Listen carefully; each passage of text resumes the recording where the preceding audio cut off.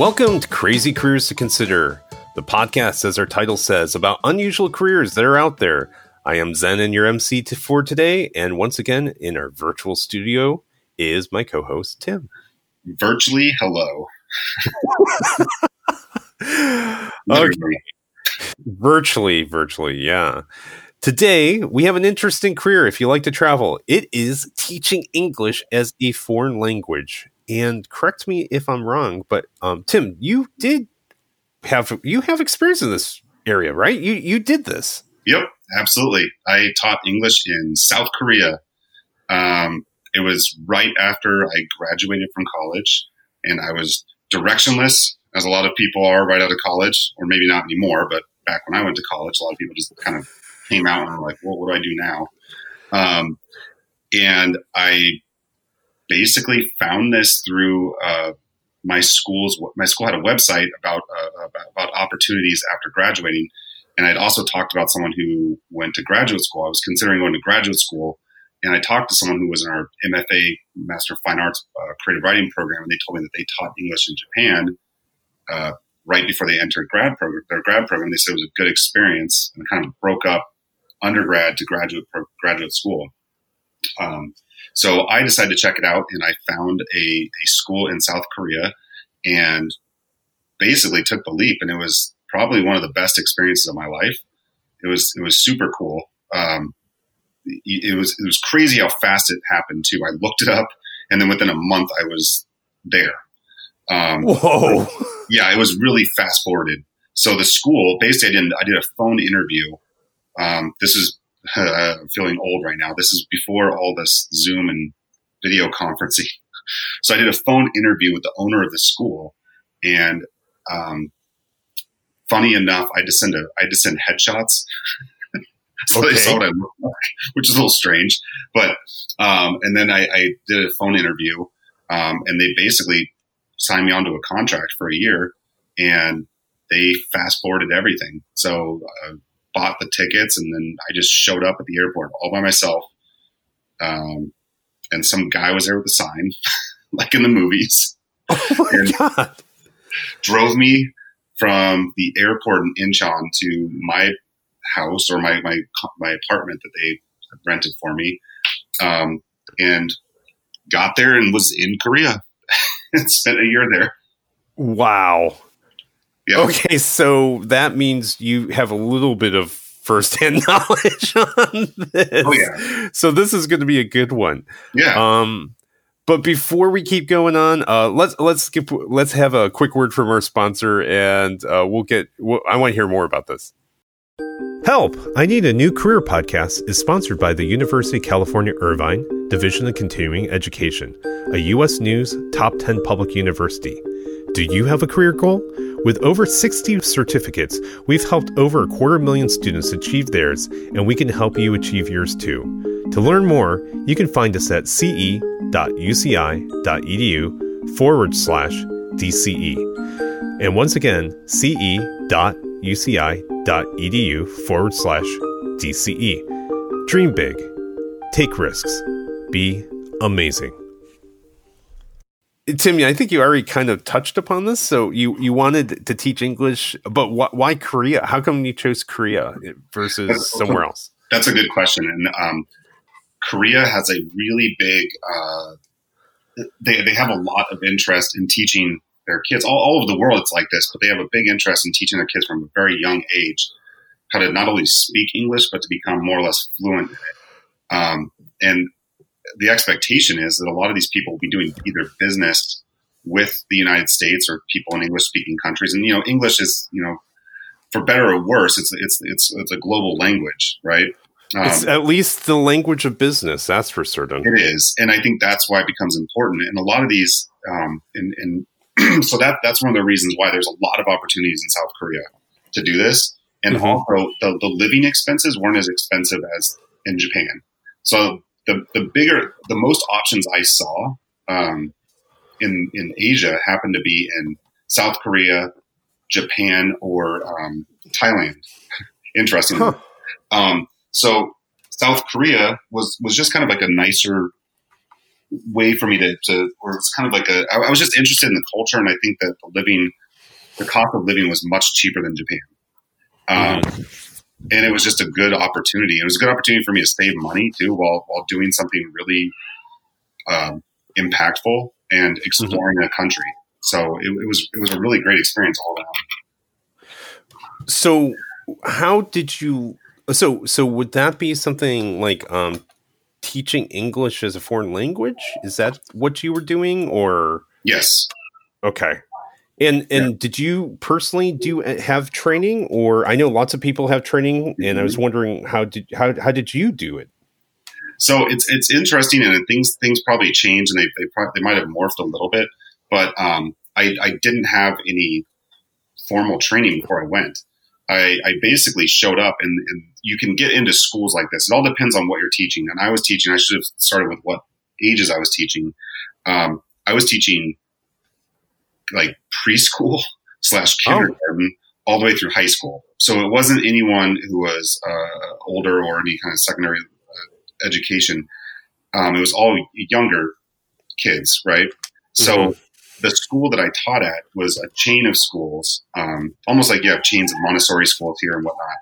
And they had a they had a format that they followed. And so when I showed up, I had like a couple of weeks, I think, of just talking with the Korean staff and the teachers there, and learning, basically what their operation looks like and how it operates. And then they just have like a really kind of strict format with the students, like about what they read, what they learn. You go week to week. So mine was a little bit more structured, and I think that made it a little bit easier for someone who doesn't have any formal teaching skills. Mm-hmm. Okay. Yeah. And what city did you teach in? What's that? Where did you teach? So I taught in a city called Shiwa, and it was about 45 minutes train ride outside of Seoul. So it was a little bit of commute into Seoul, but it was basically a suburb. So, it's like a suburb of a massive city. Seoul is a huge city.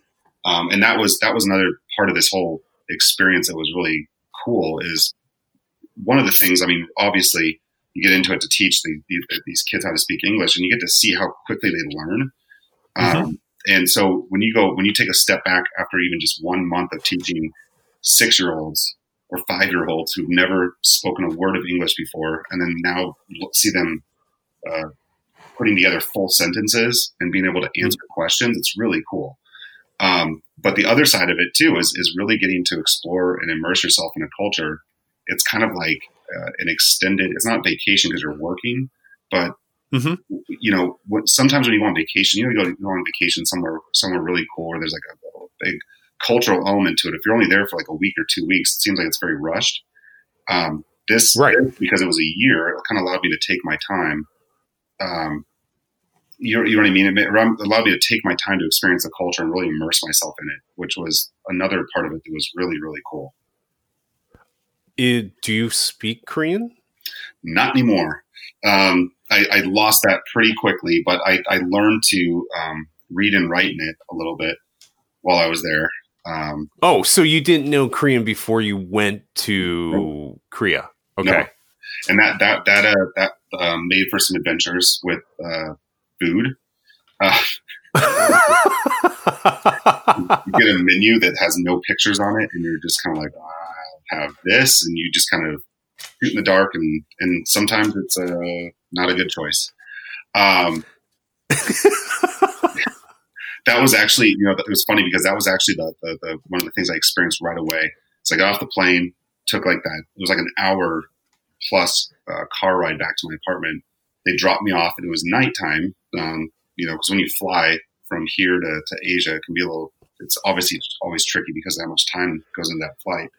I had money. They gave me some money, and I went to the little grocery store they had in the town, and I looked at shampoo and conditioner, and I couldn't tell which is which because all of it was in Korean. There was nothing in English.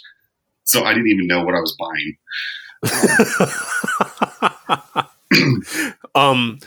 So tell me about your support there. You didn't speak Korean. Hmm. And so did you meet other Americans or Canadians or people who spoke English beyond the staff to help you out with learning and teaching and such? Yes, absolutely. And I think that's one of the things that makes it. That's another thing that makes it such a great experience is you really do connect with other teachers. Um, when you're in a foreign country where you don't speak the native language, and there's a group of other people in the same boat in the same city, you kind of become attached and kind of form a close circle, I guess. So there was only the school I taught at was pretty small, but I think there was five teachers. Mhm. We were all very close, and then there was another school in the same little town that we taught in, and that one had about 10 to 12 teachers, and so we hung out quite a bit, all of us, and we'd go into Seoul and do other things together. But yeah, that's a big support group. It really helps out because sometimes especially when you're in your school, because I'd start the day at like say 8:30 in the morning Mhm. with the 5 and 6 year olds, and that went until 12, right, or 12 o'clock. No, until 1. There was a lunch, and then we came back. But and during the breaks, you can kind of commiserate with your coworkers and get a feel for what they're struggling with or what tips they might have. But yeah, that helps a lot when you have other English speaking teachers there to kind of help you get into a groove. Right. So you said you did it for a year, or how long Mhm. did you do it? I did it for a year, and I was contemplating staying for another one. Hmm. But I heard that a lot of people, if you sign on for a second year, the chances are you might just end up staying there. Hmm. My roommate, and this is another reason I chose Korea too. I mean, we had the best apartment. It was what he came from Canada, and he was teaching at a school in Seoul before he came to our school. Um, but he he moved in, and I had a 3 bedroom apartment all to myself for about 2 months before he Hmm. moved in, and it was a great experience. I think it's very, very, really, really cool. So you met some people who also, I do also know people who have made it a career Hmm. actually, just to continue to speak. But you did it for 1 year. But did you meet other people who have done it as a career? Yeah, So so like actually, you're, I kind of lost my train of thought there. Uh, I think this virtual recording is getting to me. Um, but what I was going to say is my roommate at the time, he was already there for a year. So he came on, signed a contract with our school, and by the time I was leaving, he was already renegotiating to sign again. And Mhm. he ended up dating and then marrying the receptionist at our school, who was Korean. So Oh, he's there. Like that's where he lives he's now. still there. Oh yeah. Yeah. So Okay. So yeah. some people actually do make it a career, Hmm. but you decided it was a transition kind of job. Yeah, it was a transition job. I could have easily stayed another year because the thing is, if you stay in an area where the cost of living is pretty good, and it depends on the school. I don't think all schools do this, but my school basically paid for the rent of my apartment, and they also served breakfast and lunch at the school. So if you were very miserly, you could come out of that making saving quite a bit of money. Right. And there's a lot of like cultural things there. They're very different from here, being that there's no tipping involved. Um, so when you go out to eat or you take a cab ride somewhere, you don't tip. It's rude to tip actually. So there's certain things where you can actually save a lot of money in the process. So did it help you? How do you feel that since you used it as a transition, do you believe this is something that you find beneficial in the transition of your career as I time do. went by? Yeah, I do. I think one of the reasons why is I think that teaching, especially teaching another language to people, teaching English as a foreign language, um, it really teaches you patience, I Hmm. think, and it teaches you to understand the learning process of other people. So it kind of helps you get out of your own head and try to work with other folks with their own learning style. And I think when you're in the business setting, you're meeting with people. Everyone has a bit different style of doing business, right? Everyone has a different way they approach going to work. Some people are type A. Some people need to be drawn out a little bit. And I think teaching kind of teaches you a little bit more sympathy and empathy for those types of folks and how to deal with them. And I think this is, I think that was hugely beneficial. Got it. Cool. So I'm going to go on. So we learned your path, your personal experiences.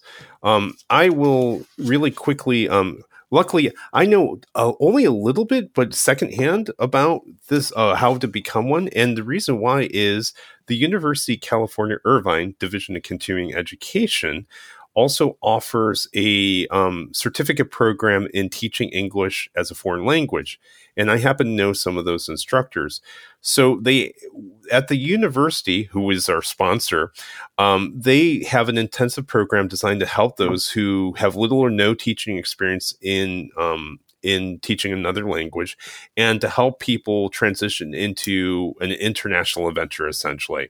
So the University of California has over 30 years of experience in this area, and lots of their students, lots of our students, have gone to teach at Japan, South Korea, France, Chile, just to name a few of those places. Mm-hmm. So if you don't feel confident enough to work with an agency and you can't find something for and like just for elementary school children, there are a lot of UCI Division of Continuing Education is a great school. There are other schools out there. We think ours is the best because they're sponsored too. But there are many ways you can go into the field. So if you are interested, you should take a look of their courses. You can find them at ce.uci.edu. Once again, ce.uci.edu. I think this is the first time we've ever made a pitch in this podcast. I think so too. A direct pitch. But it's very unusual. It was so seamless then. It's embarrassing. So, but cool. It is also a good point, because I think, if you want to really position yourself to have a leg up and to potentially get in with a better school or sharpen your skills in that regard, then taking a course or taking some courses or a program can really be beneficial, I think. Yeah. For me, I was so young. I was like a deer in headlights when I just showed up there. And luckily, the school I taught at had a formula or format that they wanted to follow. But I think if they hadn't, it would have been relatively tricky. Right. So, okay. Well, I think that's all the time we have for this podcast. If you enjoyed our show, we'd love you if you give us 5 stars on iTunes or Google Play to increase our rankings so others can find us too. And once again, if you have an interest in taking some TEFL courses, project management, human resources, or others, once again, check out our sponsors at ce.uci.edu. Once again, ce.uci.edu. And with that, we're going to see you next time. Bye-bye. Bye. Bye, everybody. Bye.